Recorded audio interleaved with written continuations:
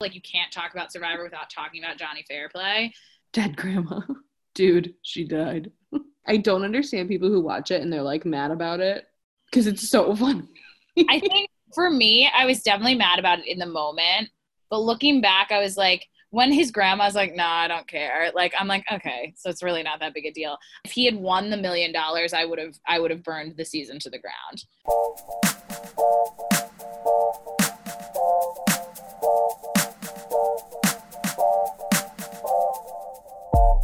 Welcome to Escaping Reality, the podcast where we escape the dumpster fire that is 2020 by watching reality TV and talking about it as if our problems do not exist.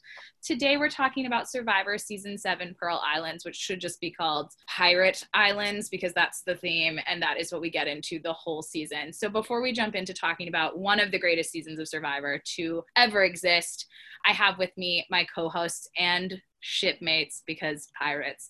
I'm Aggie, and with me we have Nick. Arg me hearties, shiver me timbers, I'm a pirate. Yes. Next up, we have Stacy.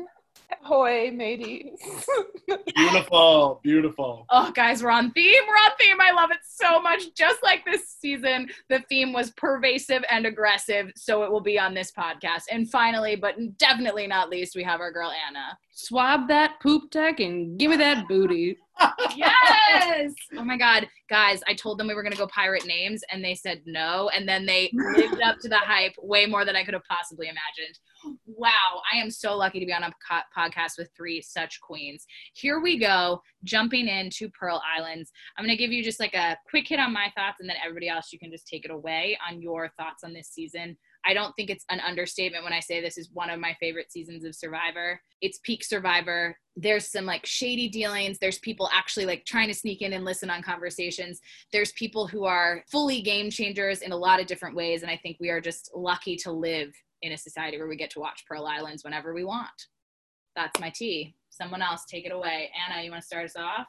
I will start us off. I can safely say that this is currently my favorite season.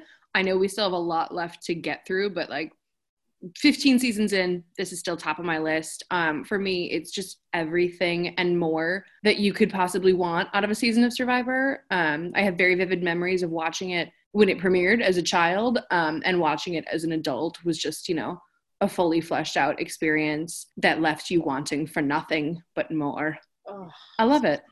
So well said. Stace, what do you think?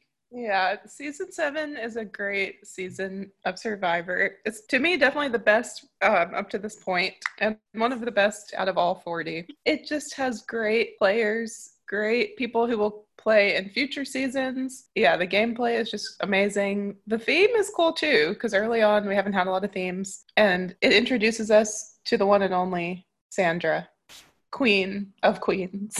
It also introduces us to the one and only Rupert. But go off, Stacy, get on that soapbox. Last but certainly not least, who is she? What does she have to say? That's me. I'm she. I am Nick. No, I think season 7 is my favorite season of Survivor to date. Like Anna said, we've watched about 15 seasons now, and still this is my number one. It is what Survivor should be. It has amazing castaways that live up to the hype. You get Sandra, you get Rupert, you get an amazing villain in Johnny Fairplay. What season of TV isn't complete without an amazing villain that everybody loves to hate? Not only are the castaways good, but like production is just like on point. Like they have bomb challenges, a beautiful location, interesting twists, and just like everything about this season is just so good. And it had so much going for it, and it lived up to the hype, and I was ready.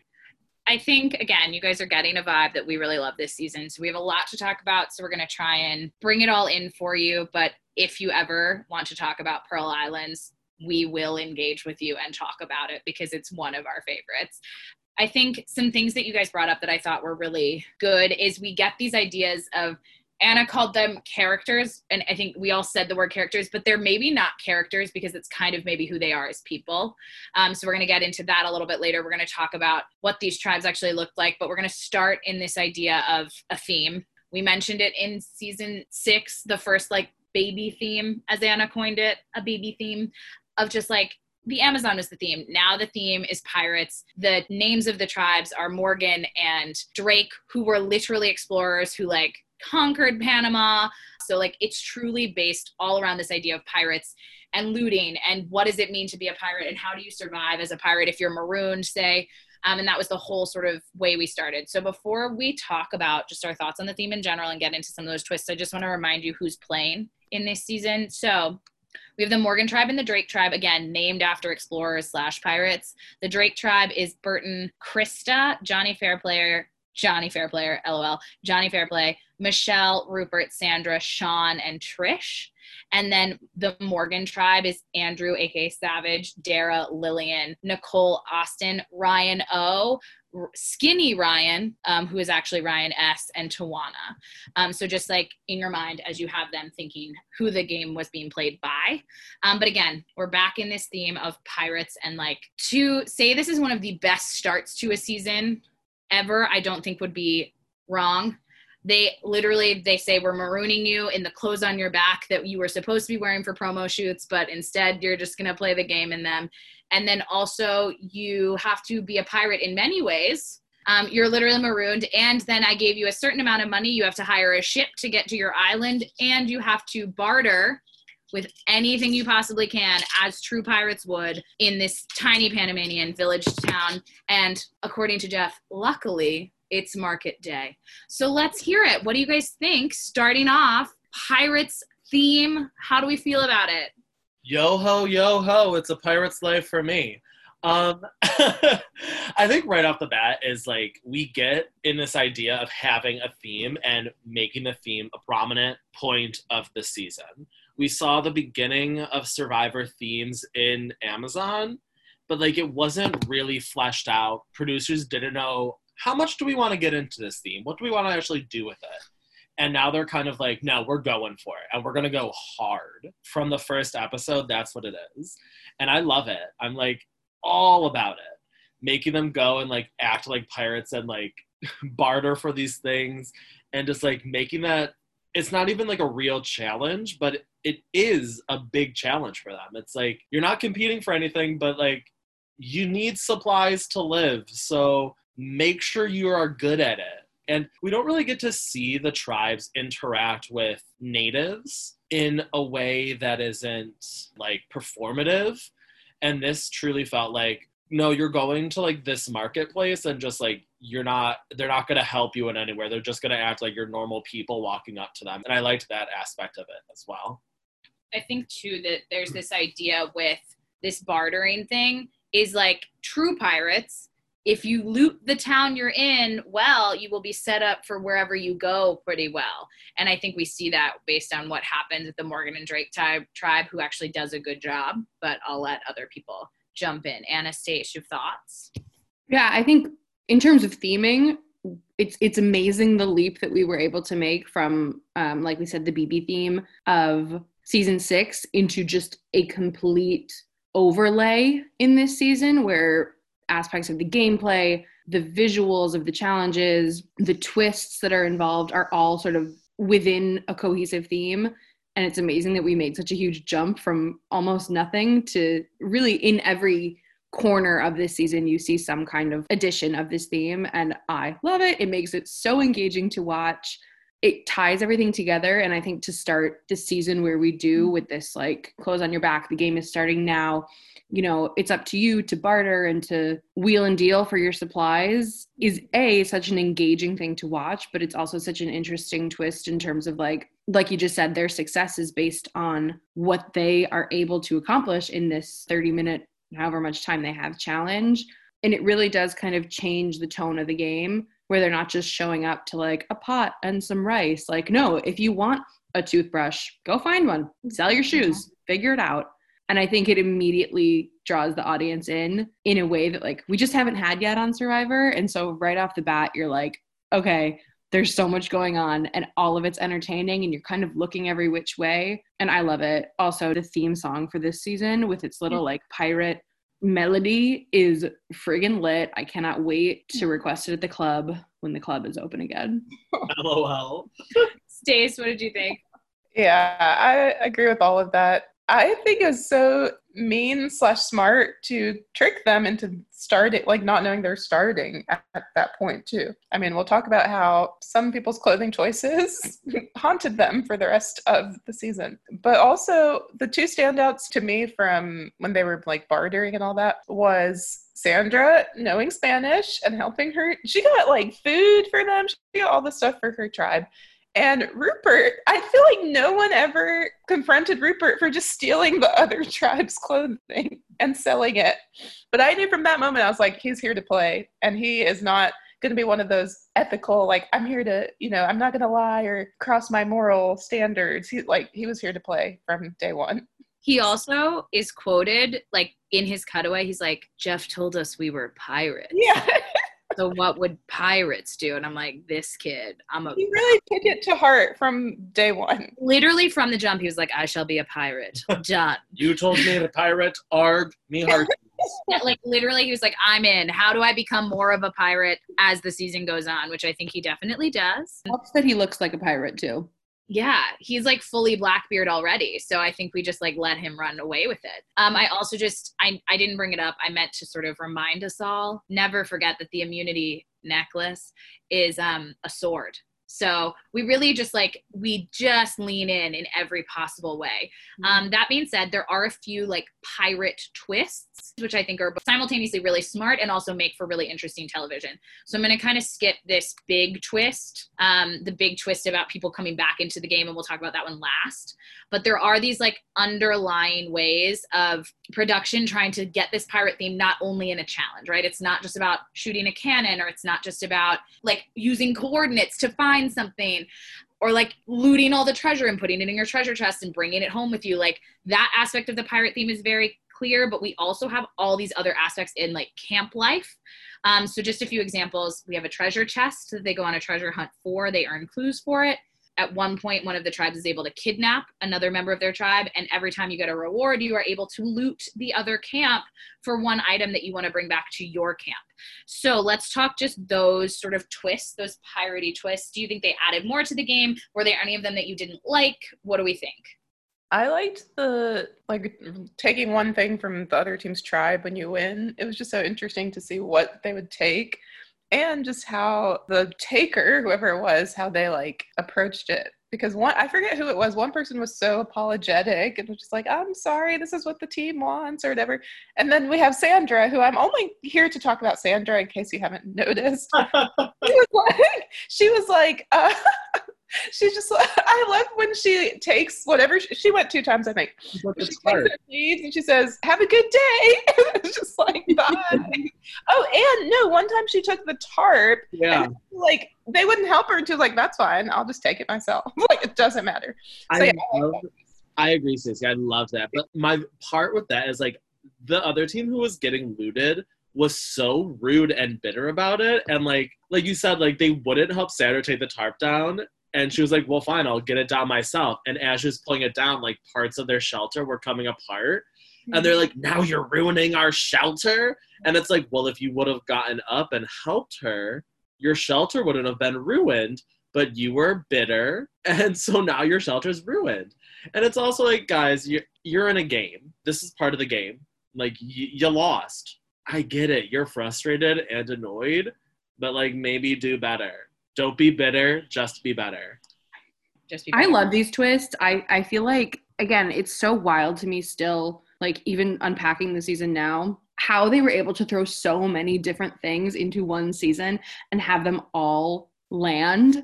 Like I feel like in seasons past, we've seen, a couple twists here, testing the waters on this. But this season, truly, it's just like, here's everything. We're throwing it all out there. And it all absolutely lands. And it's so good and it all works so well together. The one thing that was kind of a bummer was, I think it's the season with the treasure chest. Like when they finally find the treasure chest, like a lot of the shit in it is like moldy and like some of it's spilled. So you're like, okay, maybe we should have like slowed it down just a little bit, production, and like made sure that this didn't get disgusting while it was buried in the dirt. But ultimately, like I think it's such a perfect storm of additions that all like fit together so well and just make for every episode and every turn is so fun to watch. Yeah, There's nothing I dislike. I think it was really funny. I was rewatching this season in order to do this podcast planning, and I was watching with my friend, and he said the same thing. He was like, it's getting good. And it was like episode 3. I think Nick and I watched this season in a day and a half. Like, oh yeah, you just, every episode, you're like, shit, I have to see what happens next. Like, I care too deeply about, one, the players, and 2, the game, that I just like, it's TV that you can watch so quickly. Like, you don't want to spread it out over, you're like, I just want to watch every episode. Like, I need to see it. I need to know how this turns out. And I think that's a really cool aspect to this season. I don't think we talked much about when they kidnapped Rupert, when Drake wins immunity and they kidnap Rupert, and he gets to be immune from tribal, and also he lives with them for a few days, and he like literally teaches them all his survival skills. He's like, I'm going to teach you how to fish or whatever. And Ryan O is literally in his cutaway, he's like, the best thing our tribe ever did was get Rupert over here. Like, wow, we were not doing well. And it's like, no, baby, you clearly were not. But I think that was just like an interesting idea too, right? Like, you take a hostage basically. That's very pirate-esque. And it was just like, there was a lot going in there. I think the bigger twists were when people who were out of the game were able to have some control of the game, which we haven't really seen up until this point. So it happens in 2 places. We're going to talk about the Outcast tribe as our like last big twist, but I do think we should bring up the idea that at Final Four immunity, they play against the jury. And if the jury wins, then no one gets immunity. And so I don't know if anyone else has thoughts on it. I just think it was an interesting idea, right? That the players who are now out of the game can literally affect the game by having a chance to win this immunity challenge. And because they had Rupert, obviously they won. It was like Panama and pirate trivia, and obviously Rupert knew what side of the boat was starboard. And so he won. His team won, and then no one had immunity. So does anyone have a feel about eliminated players having a share in this game? Because we know that's going to come up in just a second with the Outcast tribe as well. I like it in the general landscape of Survivor, where like ultimately the game does get to a point where like those who have been voted out will eventually have some kind of say, it, you know, insofar as the final tribal council and the jury vote is concerned. But I also think, like, not to tie it back into pop culture, but this season came out, like a couple months after the first Pirates of the Caribbean movie came out. So that was like, we have to just take it back and remember what a fucking worldwide phenomenon that was. And like, wasn't part of the first Pirates of the Caribbean movie that like, pirates are back from the dead, and like, you might have killed us, but we're still here. And so I don't know. Oh my gosh, I hadn't thought about it like that, Anna. Like the people who could never die because they had Cortez's gold. Dead men tell no tales, guys. I love it. Anyway, maybe that's relevant. It's a separate podcast, but if you want us to rewatch the Pirates of the Caribbean and talk about it related to Pearl Islands, we can, guys. Just let us know if that's something you'd be interested in. But that's always what it reminds me of, is that idea that like these are like your former tribe mates and like the people that you battled, and you knocked them out, you did it, but woohoo, they're back with a vengeance. I mean, Anna, that's actually so on point. Jeff actually even says that when they come back. He's like, your past has come back to haunt you. Sometimes when people maroon people in their tribe, they somehow don't die. So here they are. Here's the Outcasts. Here they come. So speaking of the Outcasts, let's talk about it. I think there's a lot here. Basically, this was at the point in the game where there were 6 Morgan left, 6 Drake left, and 6 people had been voted out. So the 6 Outcasts had been given, in Jeff's words, the same mild rations. But that's accurate is up for production to tell me one day when I finally meet them and force them to tell me all their secrets. But the Outcast tribes had been living sort of like separately on a third unnamed beach with the possibility of being able to get back in the game. The twist being they all had to compete in an immunity challenge as a tribe. If the Outcasts win, Drake and Morgan are sent to tribal council. They vote someone out. The Outcasts vote 2 people in. And then they get a new person, and that person is immune at the next elimination challenge. So they can't be voted out in order to give them a fighting chance. If Drake or Morgan were to win, the Outcasts only voted 1 person in. Spoiler alert, the Outcasts win and get to vote 2 people back in the game. So let's hear what you guys think. Did you think it was a good twist, a bad twist? Was it successful? Talk to me.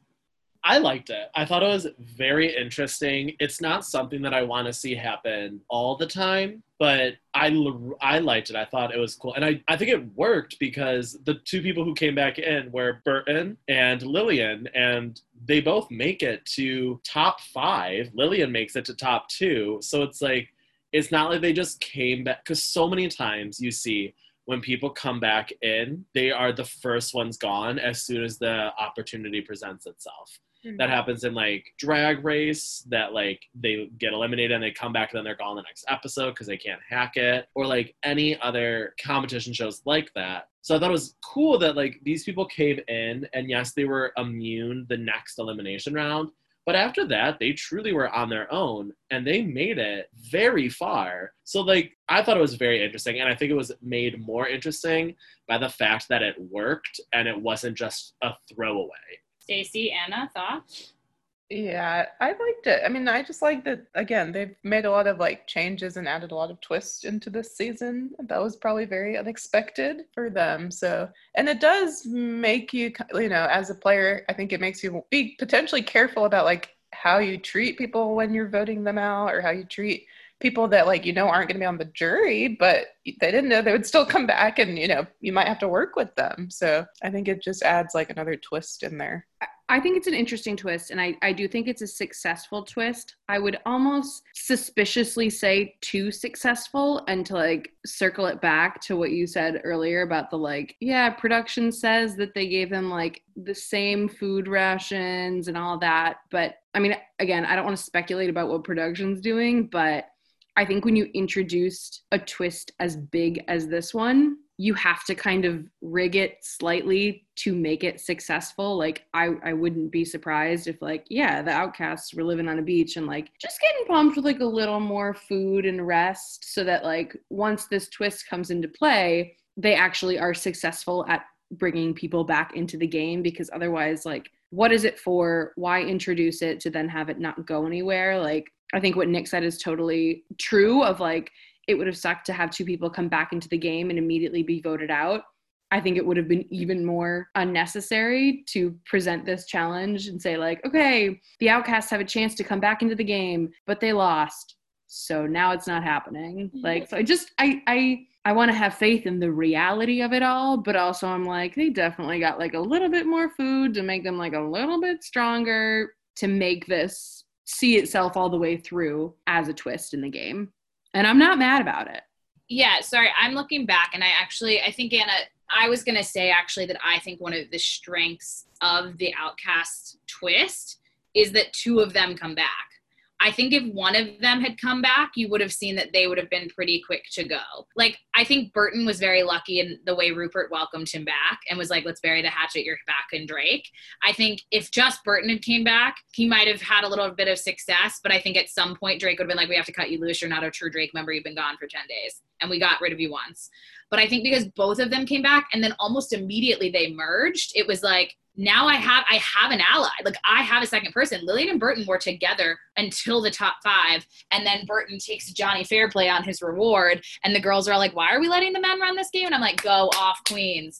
But I think Lillian and Burton were a built-in alliance. By having both of them return, they were a built-in alliance. So I think that was part of what made it so successful as well, is it wasn't just one person fighting their way through. In this Outcast thing, it's two fighting their way through. So it's almost like, if you side with us, you have 2 votes on your side. So I think that was what I agree with you, Anna, that if it wasn't rigged, it was very lucky that they were able to get 2 people to come back in, because otherwise it would have been a bit of a bummer of a twist.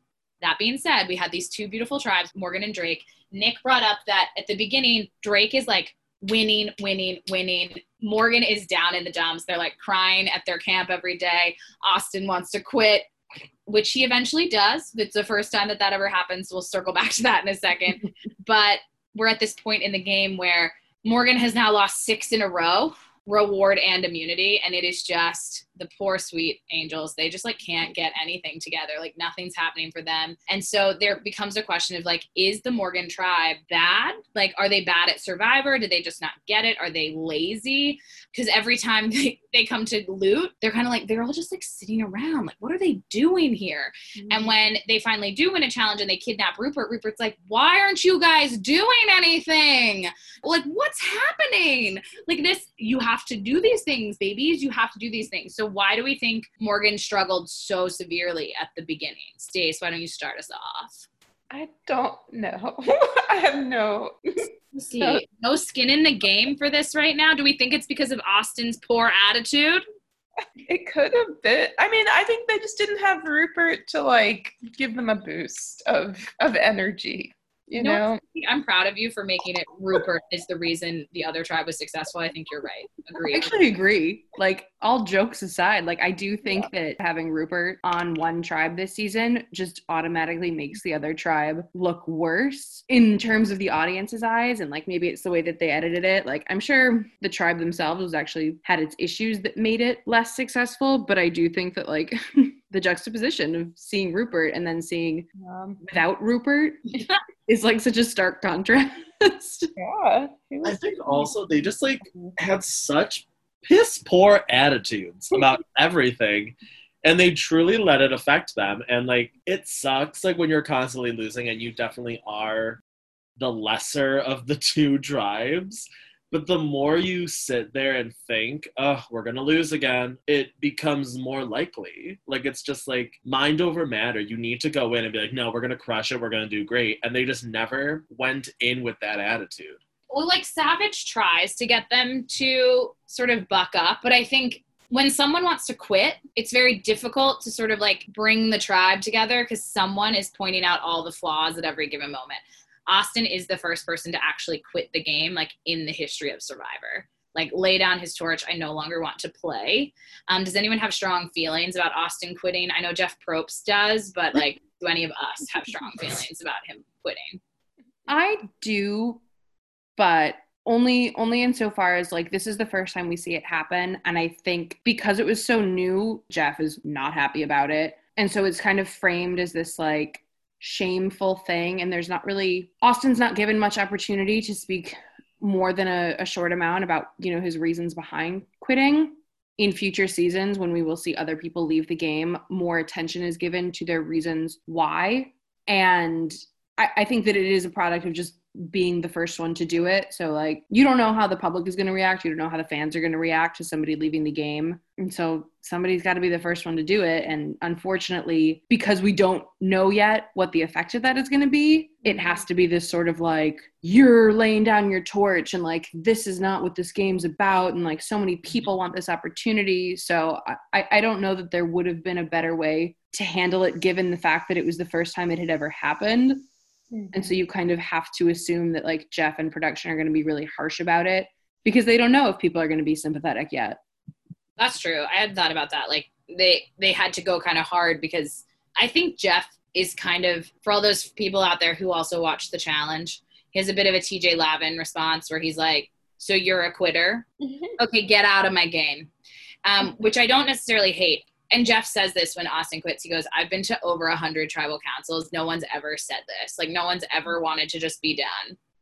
And so to him, he's like, I've literally watched everyone play this game to the best of their ability, and you're just wanting to walk away. And I think that, like, Jeff was like a little personally hurt. I think my issue with Austin's quitting, he was quitting because he was annoyed that he wasn't doing good in the game. Like, he didn't quit because of, like, a legitimate reason. And, like, we see people quit again, and at least the ones that we saw so far, they all quit for justifiable purposes.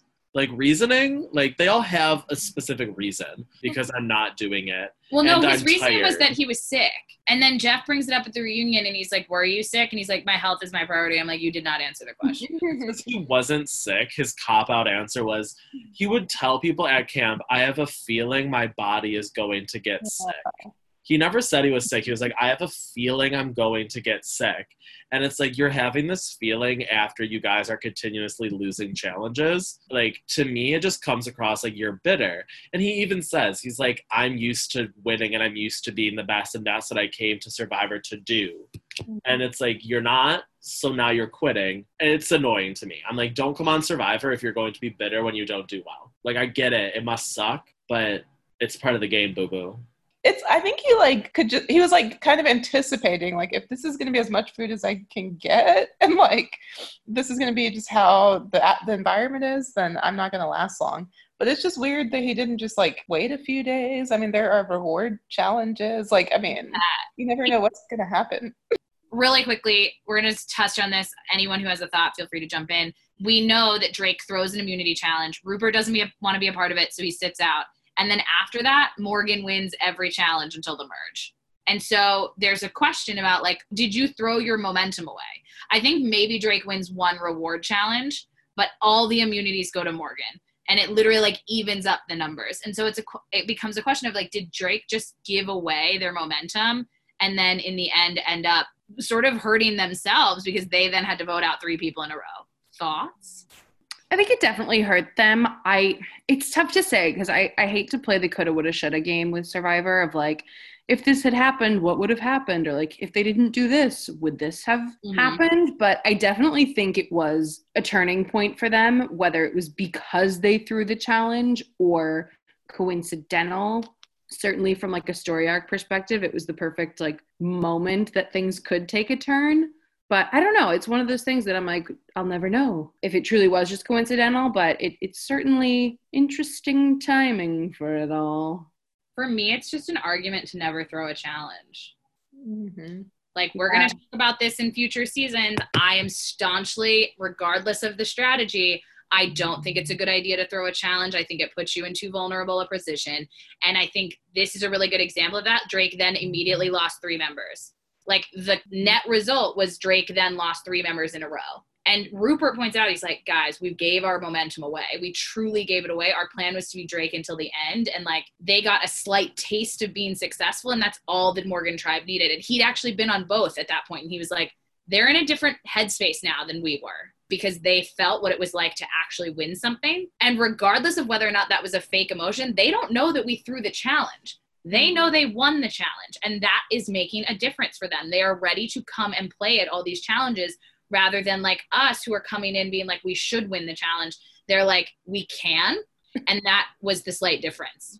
Okay, we're going to get into the meaty part. I know it's been a while. We just say about Pearl Islands. I'm sorry, I'm talking too much. I'm really going to reel it back. Here we go. We're going to talk about these people who become sort of characters, but really it's just who they are and they just fit an archetype. But I think the first one we want to talk about a little bit is Andrew Savage. He is the leader of the Morgan tribe, just a full 10 at every minute of the season. So hot. But Savage is sort of the leader of this tribe. He truly takes on almost like a fatherly-esque role. Like, he wants to try and help Austin. He really wants to keep their tribe together. He's very team Morgan, like, come on, Morgan all the way, regardless of how poorly they're doing. So does anyone else have feels about Daddy Andrew before we jump into the 2 other big players in this season that are not the final 2?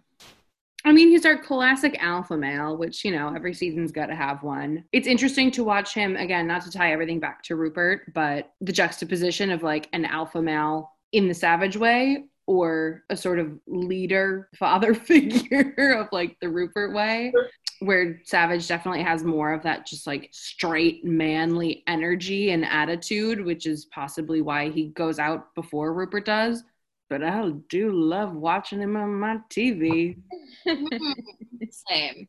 Yeah, he was definitely a good leader for his tribe. And I thought it was so interesting how much he, like, loved Rupert when Rupert came. Like, I think he just had this, like, respect for Rupert because Rupert taught them a lot and, like, showed them how to do certain things. And I think he honestly, like, wished he had been on the same tribe as him to begin with. Could we imagine? I don't think we would have been able to handle Andrew and Rupert on the same team. It would have been too much. Like, I wouldn't have been able to pay attention. I would have been like, all I'm thinking about is Andrew and Rupert being friends. Mm-hmm. Okay, so speaking of one of my favorite Survivor players ever, let's talk about Rupert. We're going to talk about our favorite moments of him in Rapid Fire later, but I feel like he needs to be discussed. I wrote in my notes, he's not only good at playing Survivor and, like, the challenges because he is an absolute beast of the challenge, he's also so good at actually surviving. I think my favorite players are people who are good at challenges. Like, looking back now at 15 seasons worth of people that I've watched, my favorite people are people who are good at the challenges and also good at surviving. So they're, like, valuable in multiple ways. And so I think that's just something that I value. And I think that started with Rupert. He was so good at providing for his tribe, but, like, purely out of him wanting to survive. Like, it wasn't a strategy move entirely. Like, Richard Hatch, he provided as a strategy move. Rupert was like, I'm going to be the provider because I like fishing. And you're like, you're just a weird, crazy person. I love it.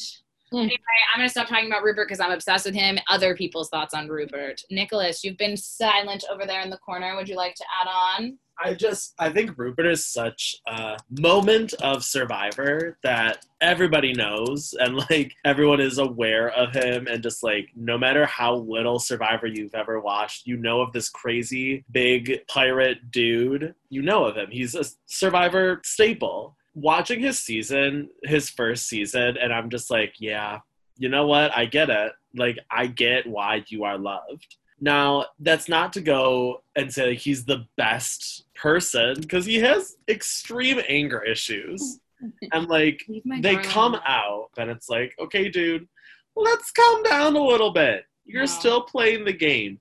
And I don't think it ever registered with him that he's playing Survivor. He was like truly like, I'm going to go on a deserted island and I'm going to survive and have fun with that. But I don't think he ever truly got into the idea of like, I'm playing a game here. He wasn't smart with alliances. Like, he had a very good one, and he was so truthful to that alliance to a fault that people picked up on him. People were like, you're not going to go against this, so you're a danger to us, and you don't have the majority. So you're not going with us, you're a danger to us, you don't have the majority, goodbye.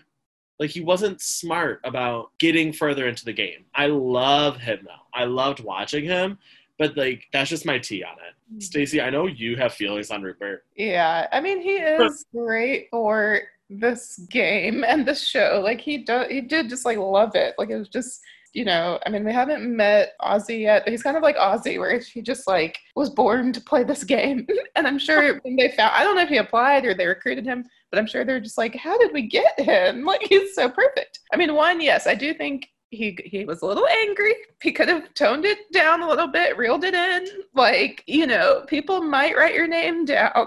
We can't just like have an uproar about every time your name gets written down. But he also, the other thing you said, he was so loyal to them. Like, even when he got like kidnapped and then he could go back to his team, but he could go to the reward first, right? And he was like, no, I just want to go back. I was like, he wanted to go home. And you're like, I was like, yeah. I was like, I mean, you could still take the reward and then go back. But he just was like so loyal. And it was just like, again, I feel like he just adopted that whole pirate theme from the start and he like lived for it. So I love his energy. I think he could, you know, take a chill pill. I mean, I think it's evident, like, he's a freaking casting jackpot. Like, not only is he from the first episode giving incredible confessionals, but then you get to camp and you're like, oh, he knows how to survive. And then you get to challenges and you're like, oh my God, he's a challenge beast. Like, where is there to find fault if not that, like you guys are saying, he has an unwillingness to participate in a way that is necessary to be successful in Survivor. And I think we see it, you know, when Drake wants to throw the challenge and Rupert's like, I get it, and I understand why we might want to do that. I understand the argument you're making in terms of the game, but I myself cannot go along with that. So, like, I'll let you guys throw the challenge, but I will sit out of the challenge, thus not having to throw it.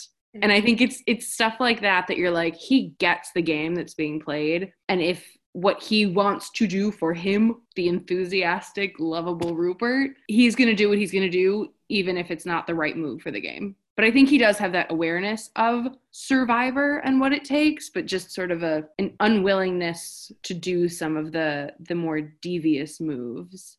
That was so lovely said, and provides such a nice lead-in to the exact opposite of that, embodied by our own Rupert character foil, Johnny Fairplay. If Rupert is honest and loyal to a fault, Johnny Fairplay is the exact opposite. He is loyal to no one. I think it's episode 3 where he's like, I have an alliance with these 5 people, I have an alliance with these 4 people, and I have an alliance with these 5 people. Who knows? What's Johnny Fairplay gonna do? And you're like, shut up, Johnny Fairplay, shut up. But love him, hate him, we're going to get our quick takes on him. I do think it's important to mention that he did say his grandmother died in the Loved Ones Challenge. I think you guys can speak as you guys talk about Johnny Fairplay about whether or not you think that was a smart strategy move, if you would fault him for it, things like that. At the reunion, they weren't as mad as I thought they were going to be, TBH, about him lying about his grandmother being dead. I thought the jury and the rest of the cast would be like a little salty about it, and they kind of were like, nah, game recognized game. Like, it was a move he made. Grandma's not mad about it. I'm not mad about it. But let's talk Johnny Fairplay. Anyone want to start? Anyone feel strongly? I feel like Anna's I feel so strongly, but I am so much in the team of defending him that I don't know. Like to do the anti-Johnny Fairplay argument before Anna goes pro. I mean, I can. Yeah, go on, Stacey. Go. Because I'm middle ground, so I'll go after you. Johnny Fairplay, what a person. There it is. He, like, from the start, I just felt uncomfortable by him. Like, doing the little hand signal, like, this goofy smile. Like, and I feel like Jeff, too, was just like, are you okay? Like, what's happening? And I will say, I've heard that Jeff does not like Johnny Fairplay. Like, they're not on good terms. Stacey, on a rewatch, that's very evident.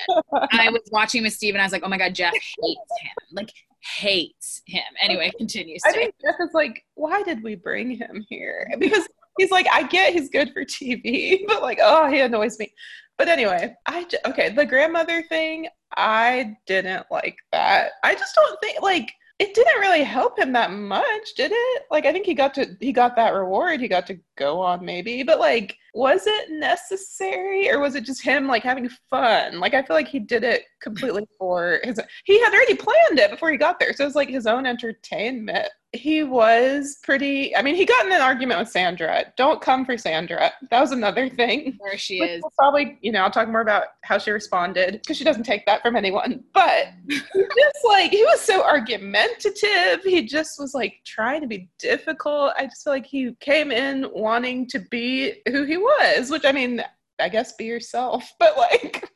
At what cost, honestly? I'm not a fan. I'm not a fan.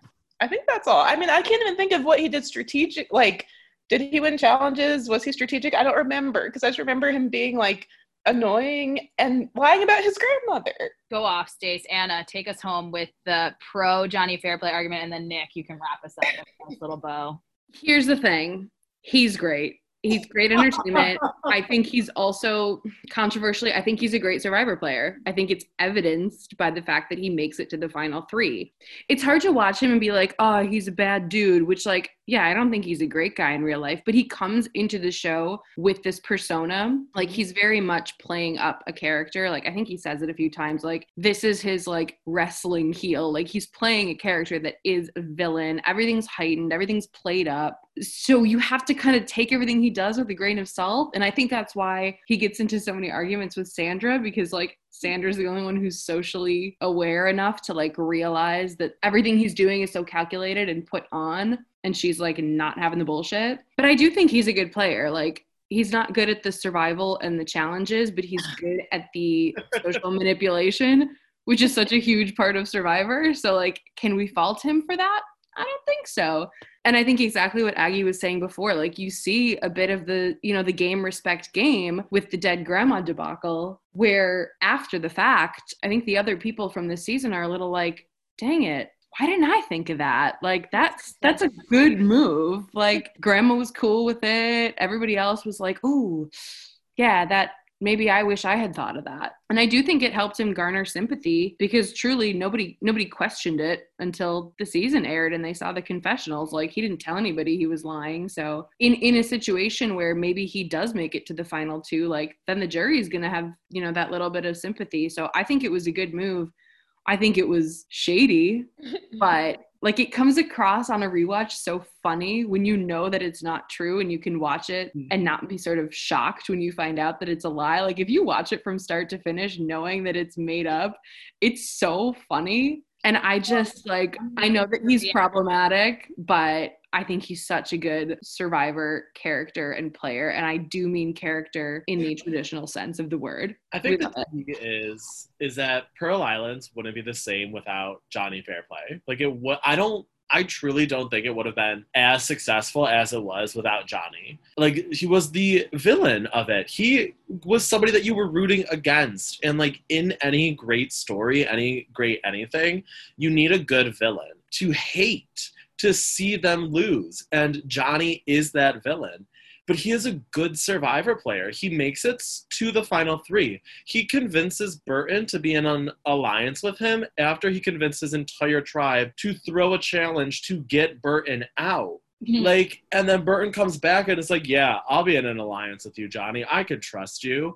And it's like, what the hell? How is Johnny this manipulative and this good at social gain? Is he a terrible person? Yes. Would I want to hang out with him? Never. But do I want to watch him in every season of Survivor? Hell yes. He makes for great TV. The grandmother lie to me was ridiculous. And like, I agree, Anna, like the first time I remember watching this like in real time with my family and like us realizing it was fake and being like, what an asshole. And then I rewatched it and I was like, okay, but yo, that's low-key genius. Especially because it didn't hurt him at all. The truth never came out until the reunion. So in theory, if he made it to the final two, like Anna said, he could have gotten sympathy votes and won based on that lie. He would have pissed a lot of people off at the reunion. But like at that point, who cares? You're like, already a millionaire. You're already a millionaire. Oh, you're already a millionaire. Like, who cares?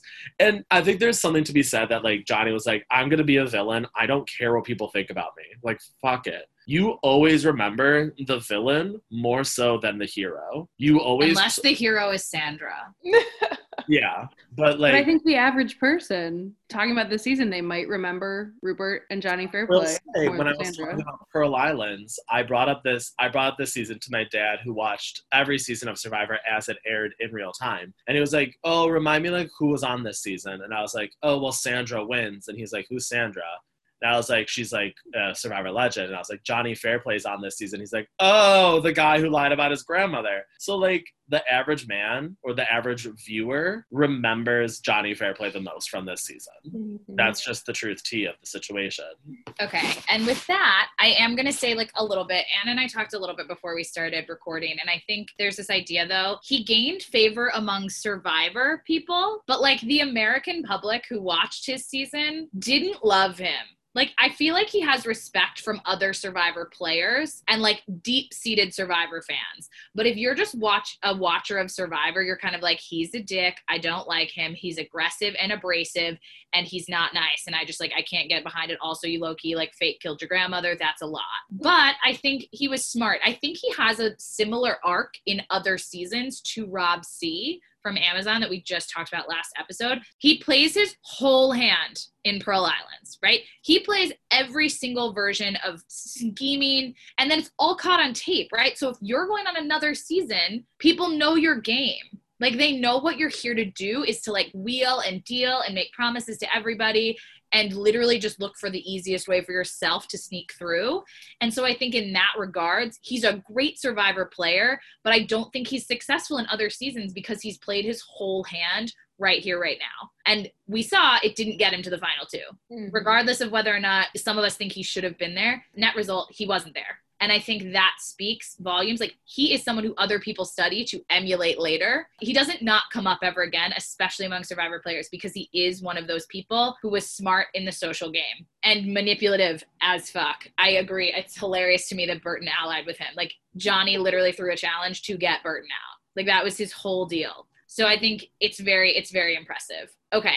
We've talked about the men. Let's talk about the women. It's a final two, Sandra versus Lillian showdown. Just a reminder, Sandra is our Puerto Rican goddess who is wearing a peach linen suit the entire season. It is everything to me. And then we've got Lil in her Boy Scout troop leader uniform the whole season. And these two women make it to the final two. Lil wins final immunity, and she decides, instead of taking Johnny Fairplay, she decides to take Sandra.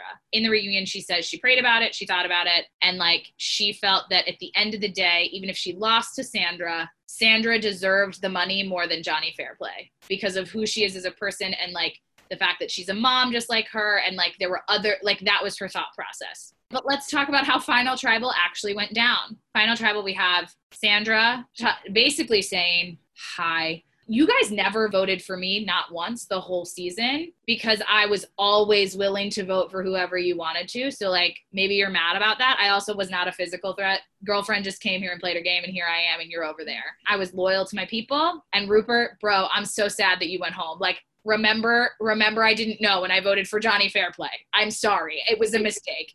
I played the game I played. And Lillian comes in and she's like, I'm honest. I'm a troop leader. And they're like, roast that. We are not about that. So what did we think? How did the jury do? What happened with Lil? What happened with Sandra? How do we think Sandra was able to beat Lil? Because it was a 6-1 vote in Sandra's favor. I low-key think it should have been 7-0 after that final tribal, but I will keep my thoughts on final tribal to myself until these beautiful co-hosts of mine share theirs. I'll jump in. There he is. Sandra is the ultimate queen of Survivor. I know Stacey runs the Sandra fan account, the Stan account. Stacey is the queen of Sandra loving. So I'm not going to spend so much time on her, but just know that everybody in this podcast worships the ground Sandra, queen of Survivor, walks on, and she is everything to me. Watching her play in season 40, Winners at War, and then seeing her beginnings here, I'm just like, damn. You are perfection. And then you have the total opposite of Lillian, who got to the final 2 by chance, in my opinion. And just like, I think it's interesting that Lillian got to the final 2 from being an outcast, from getting voted off, coming back, aligning herself with the right people, and getting to the final 2. I commend her for that. But my issue with Lillian is like, she just didn't own anything she did. And she was like, I'm sorry for everything that I did wrong in the world, and I'm sorry for lying and deceiving.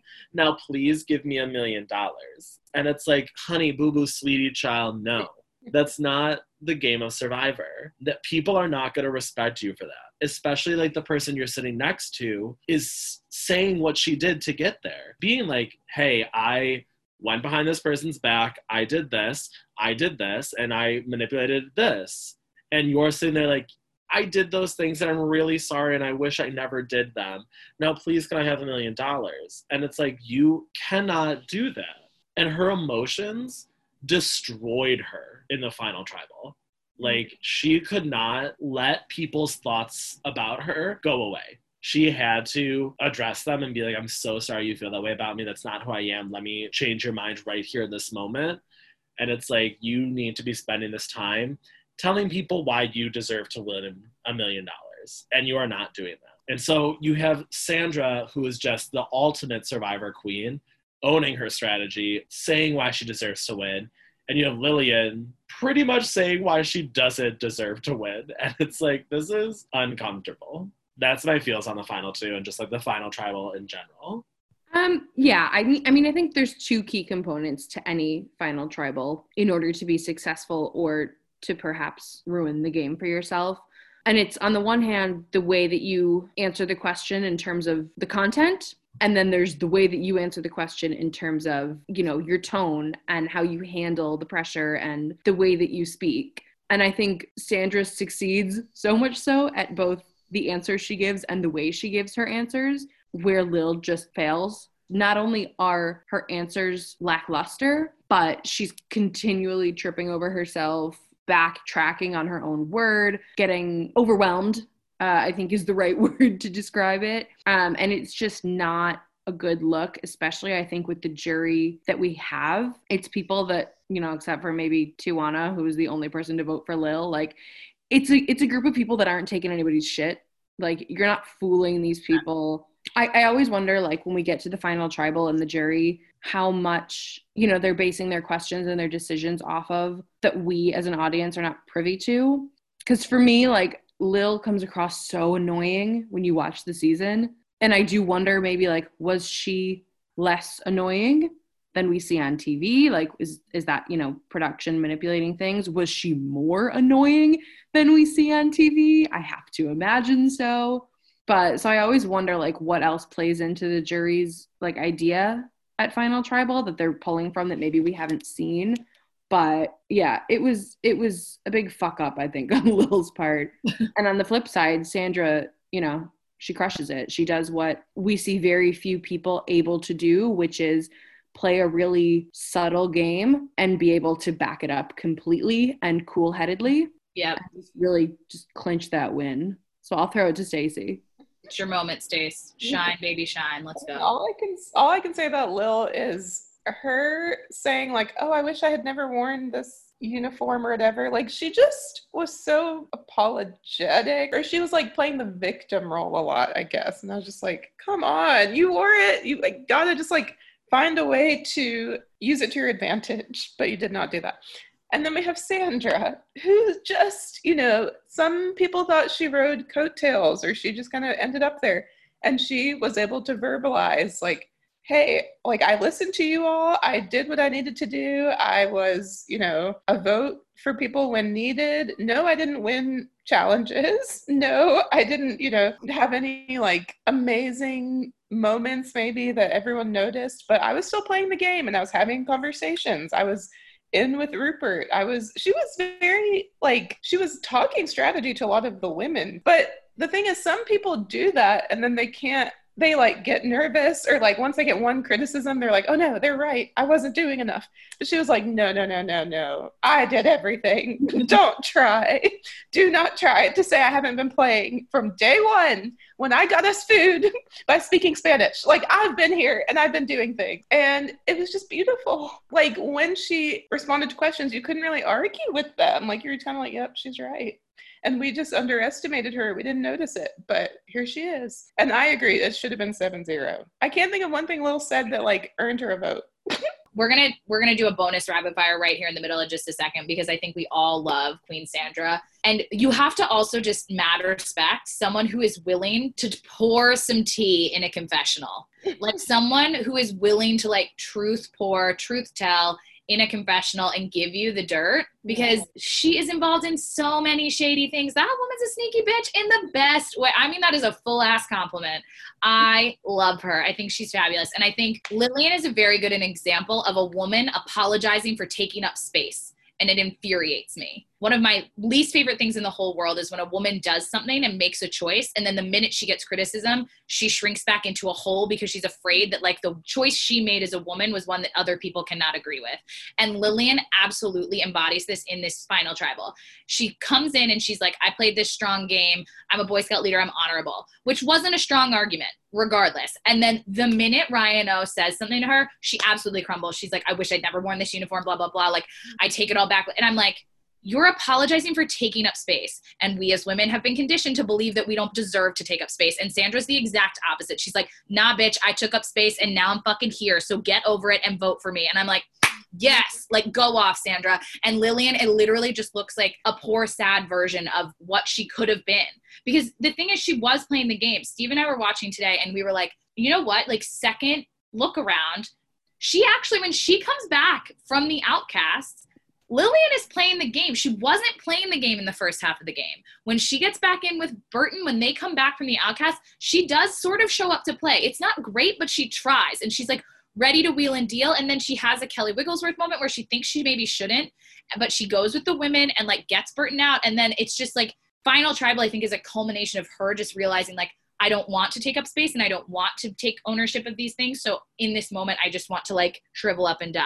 And it's like, maybe you should have just not even tried to win final immunity. That's my tea, because you maybe didn't really want to be there. You like did because that's what the game is. But at the end of the day, you didn't want to speak about yourself. And then you ended up apologizing for everything you've ever done. So can you tell I have feelings about Lillian? Don't get me wrong, I have feelings about Sandra, but my feelings about Lillian are much stronger and much more angry. I think also Sandra's an interesting character because, I say with a weird, that's not really what she is. Like, she's an interesting player because I think she was able to explain how her circumstances validated her strategy, but also she created her own circumstances to validate that strategy, if you will. So like, she was alone. Like, Rupert got voted out in a blindside that she did not see coming and was fully shocked by. Then she did vote out Krista, the other member of her alliance, in this attempt to save herself. And then she then realized that strategy is going to work. Mm-hmm. Like, it worked with Krista. I had to lose someone that I like love and adore and is part of my alliance, but I had to vote for her in an attempt to gain traction. And in the end, that's what she did every single vote after that. And it totally worked. I think also she was able to like do that and not piss people off. Like, yeah. she was able to vote off Krista, who was a prominent member in her alliance since day one. And Krista still voted for her, and like at the reunion was like, yeah, of course I voted for Sandra. Like, props to her, that she's my everything. Like, I don't care. Like, she had to do what she had to do. Sandra, like, threw and hid fish, and the entire tribe blamed it on Krista. Like, Krista went out that episode, or like the episode after. No, it was that episode. It was that episode. She went out, and Krista was still okay with it. She's like, no, she's got to do what she's got to do. She won. She had to get there somehow. And I'm like, how did this woman not piss off anybody? Bonus rapid fire. What is either your favorite Sandra quote or like favorite Sandra cutaway confession? You can take 10 seconds to think about it. There's so many good ones. Let us know in the comments what yours is. You have 5 seconds to imagine it in your brain.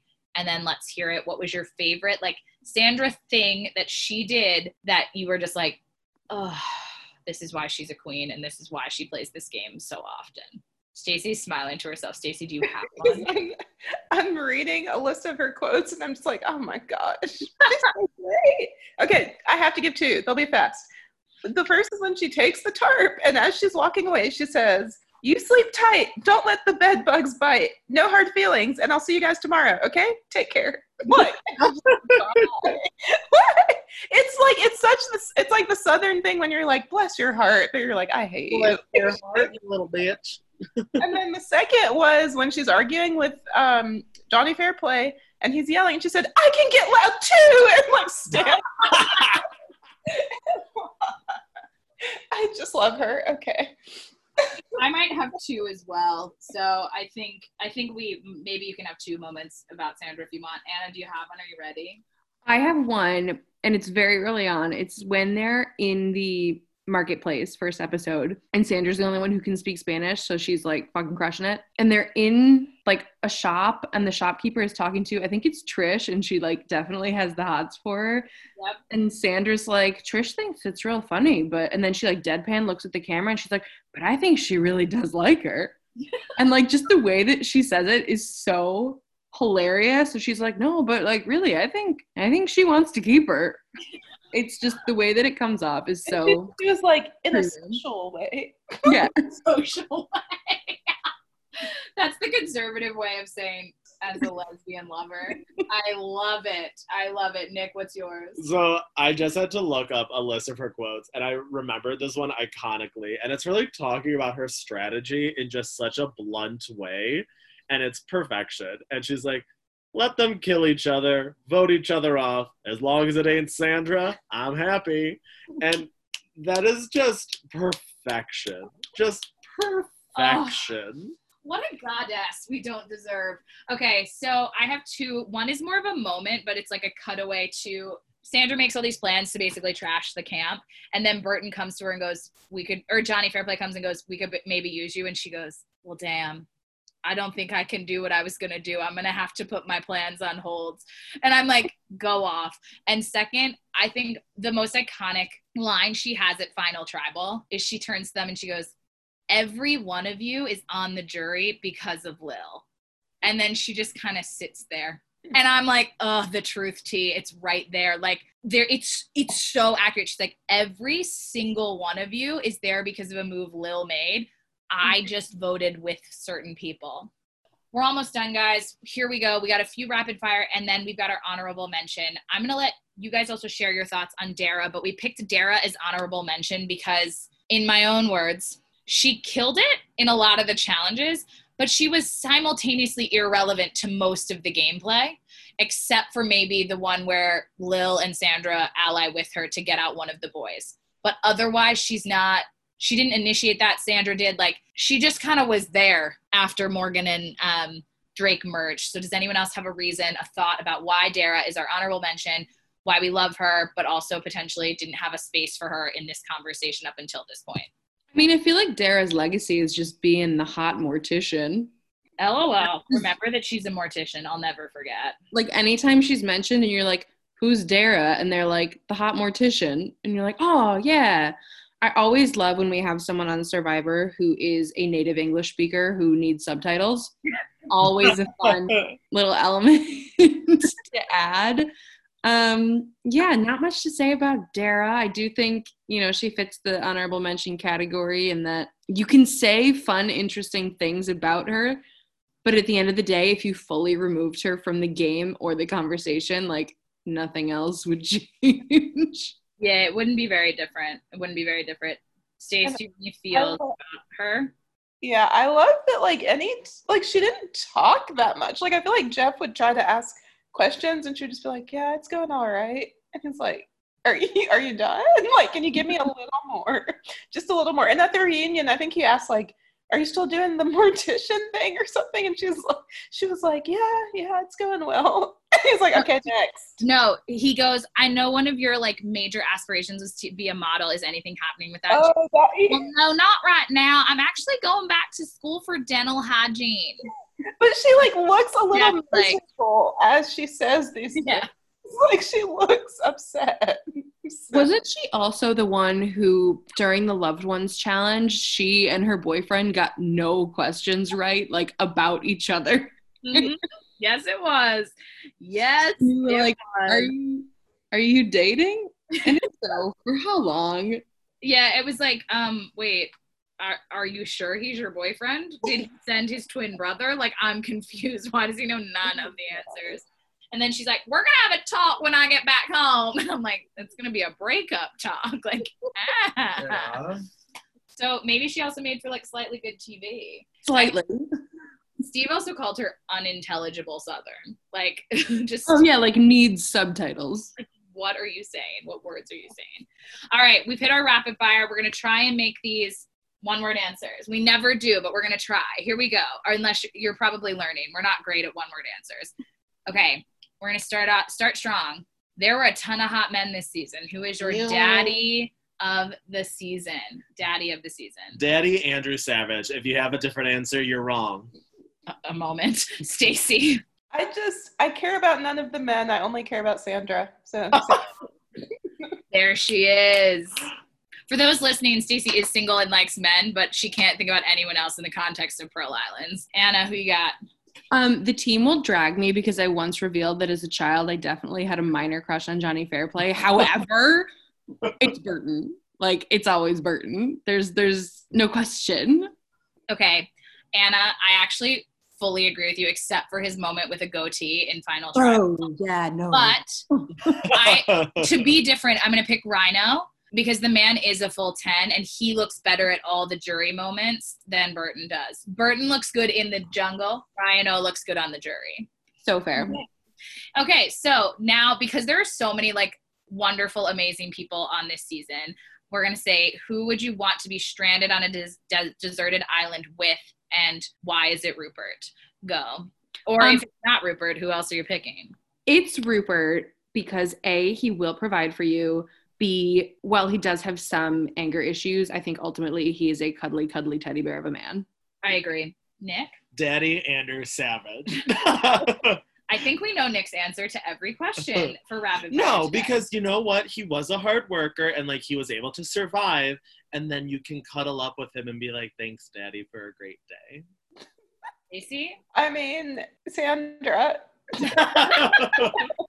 My answer makes more sense than Sandra. I love Sandra as an answer. I think she's perfect. Stacey, what is your reasoning for Sandra? Just so you can hang out with her and become her best friend? She would be the most, like, okay, assuming we could, like, find ways to survive, she's the most the most interesting person. Like, I feel like our conversations, we would not get tired of talking. But you think I'm having a conversation with Andrew Savage? No. I do. Savage would probably be my second because Rupert, I think I would get tired of him. Savage, I do think could have good conversation and keep you, provided for. But still, Sandra. Perfect. You guys know I'm a Rupert stan. I love him forever and always. But I might bring Burton. I was like very attracted to Burton in the woods. Like I'd be okay with it. And like he was pretty good at building shelter and things like that. Like he was good at the actual survival aspect. He just like people didn't love him because he was like a little bit strong and like a little bit bro-y. But like I could make that work for me. Okay, this one we might not have as many answers. So this season is kind of memorable to me because the challenges they start to get very long and very complicated. There's like a lot of steps. You have to do like a lot of things, and production also at certain times underestimated how people could maybe like get around some of the challenges and maneuver them better, or things didn't work perfectly. So I'm going to call this funniest challenge snafu, or where production thought it was going to go one way and it didn't. So what was our favorite challenge snafu? where things just didn't totally go as expected. I can give an example if you'd like me to start. Go on. Okay, so mine is when they're doing the plank challenge and they have to like fill their canteen with water, run across a beam, pour the water in, and then get a key out of the water and then unlock a thing and drop another plank, and then they have to go all the way back and fill their canteen. Dara's skinny arms just like fit in the thing, and she just like she barely needed to fill her water canteen. She was like, I'm just gonna go for it. And Jeff's entire commentary is like, well, Dara's just sticking her arm down there. She doesn't even need any water. And it's like, LOL. Like, production definitely didn't think that would happen. Production thought it was going to be, like, very difficult to get the water. And, like, the men were at a significant disadvantage. Like, Dara won because she had skinny, tiny little arms. Like, that was literally the win. Like, most of the reason she won, which I thought was just, like, hilarious that production hadn't thought about that as a workaround. They were just like, no, this will be better. They'll just have to do it the same way. Dara's like, fuck that noise. I'm going to win because I'm skinny. Which, go off, girlfriend. Anyone else? Mine's not a challenge snafu, but I do have a favorite challenge moment. Perfect. That works. Can I do that? Yeah, that works. Oh, rockin'. Like, for me, I think the funniest moment in a challenge is the loved ones challenge, where we've just witnessed the dead grandma moment. Yeah. Sandra gets a question right, and who does she ask to walk the plank but Johnny Fairplay's best friend? And Lil turns to her and, like, snaps at her and goes, his grandmother just died. And Sandra's like, yeah, what of it? That doesn't mean I like him any better. So funny. Just like the shot by shot reactions of it are, what a moment. I think one of my favorite moments comes from the same challenge Aggie was talking about, where they have to lower the planks and then Lil's just gets randomly caught and doesn't go down. And it's like, this is not, like, part of the challenge was not to navigate your plank down. It's supposed to just drop. And Jeff is like, you need to get it down correctly. And it's like, but that wasn't part of the challenge. It's supposed to just drop.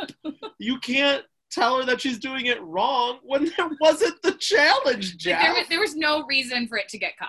There was no reason. And he was like, you gotta maneuver it. And I'm like, no one else does. It was hysterically unfair. And if it happened to anybody else, I would have been upset. But it happened to Lil, so I just didn't care. Stacey, what's yours? I mean, I thought when they did that, like, word sort thing that you called bananagrams. I call it bananagrams because, guys, they played bananagrams, and it was written by a 15-year-old girl who had the worst reunion interview maybe ever. But continue, Stacey. What happened? Well, when Burton thought he had won, and then it's funny because if you watch it, like, as they're walking away, someone's, like, kind of looking at the board still. And then it's funny that they had to go back because something was spelled wrong. So I just think that's funny because it's like, Jeff, I guess you didn't have a list of all the words, or you just overlooked it. It was a long day. Like, I don't know. Liaison was not one of the words that they thought you could spell. Yeah, like it wasn't on the list, I guess. So Jeff had no idea. And then they fully had to call them back. Like, Burton's wearing the sword. They're walking off set. And then they're like, come back. The challenge is not over.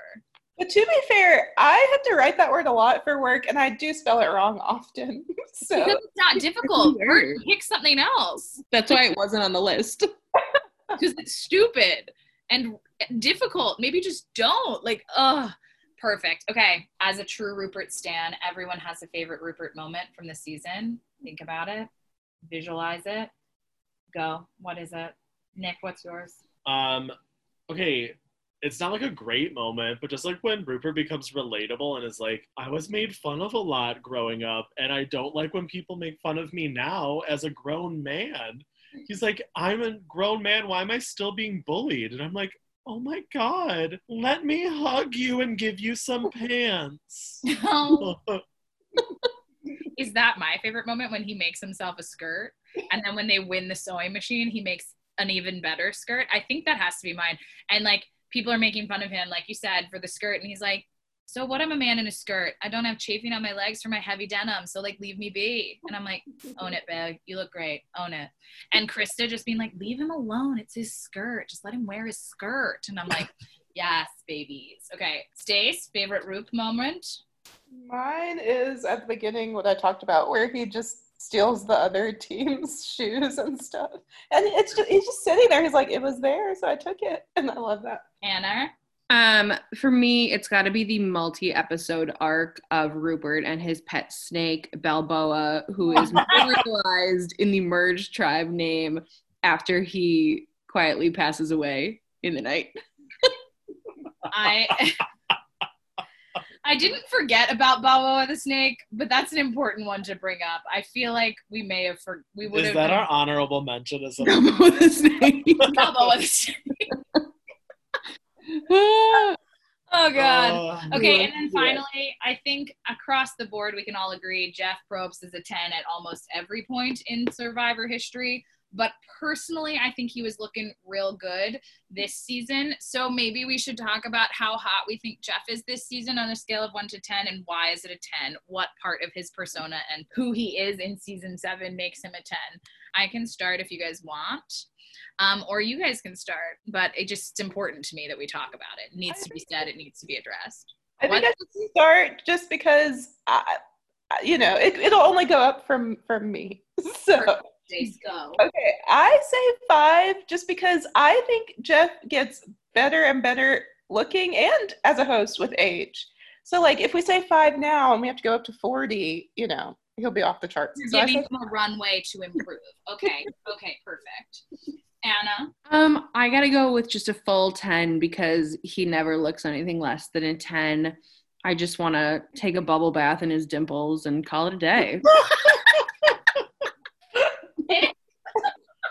Dive right in there. I hate what was just said. I don't. I loved it. But I agree. He's a full-on 10. Like, I agree, Stacey, in the later seasons, he turns into a true daddy. Age is like fine wine.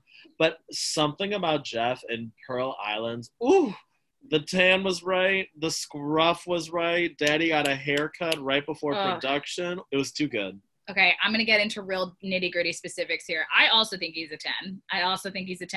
I think one notch against him is the, like, full-on early 2000s Tevas sandals. They are not my favorite vibe, but he makes up for it with his Survivor logo hats instead of a cowboy hat. He looks much better in a baseball cap. He needs to keep that look. Bring it back, Jeff Probst. I think you do at some point, but like the cowboy hat's too much of a look. And also your sunflower shirt at the reunion, chef's kiss. You've never looked cuter, and your tan was glowing, sir. All right, y'all, that takes us out. Sorry for making this a long one. Pearl Islands is important. If you haven't watched it already and feel like you want to now, I high recommend. We'll see you next time. If you have any thoughts or real aggressive feels about what we said or what you think about this season, holler at us. We are at Escaping Reality Pod on Instagram and at ESC Reality Pod on Twitter. Listen, tune in, interact. Those 5-star reviews on Apple and Spotify really help us get traction so people can find us and more of your friends can listen to us and interact with us. We also just want to hear from you. What did you like? If you are a past Survivor contestant, want to talk about your season with us, want to set us straight on some of the stuff that went down, holler at your girls and your gay. Get into our DMs. We want to hear from you, and we would love to have you. As fun as the 4 of us are, I think any of you guys could add quite a bit of pizzazz. So hit us up. We'd love to hear from you, have you on the show. And until next time, thanks for escaping reality with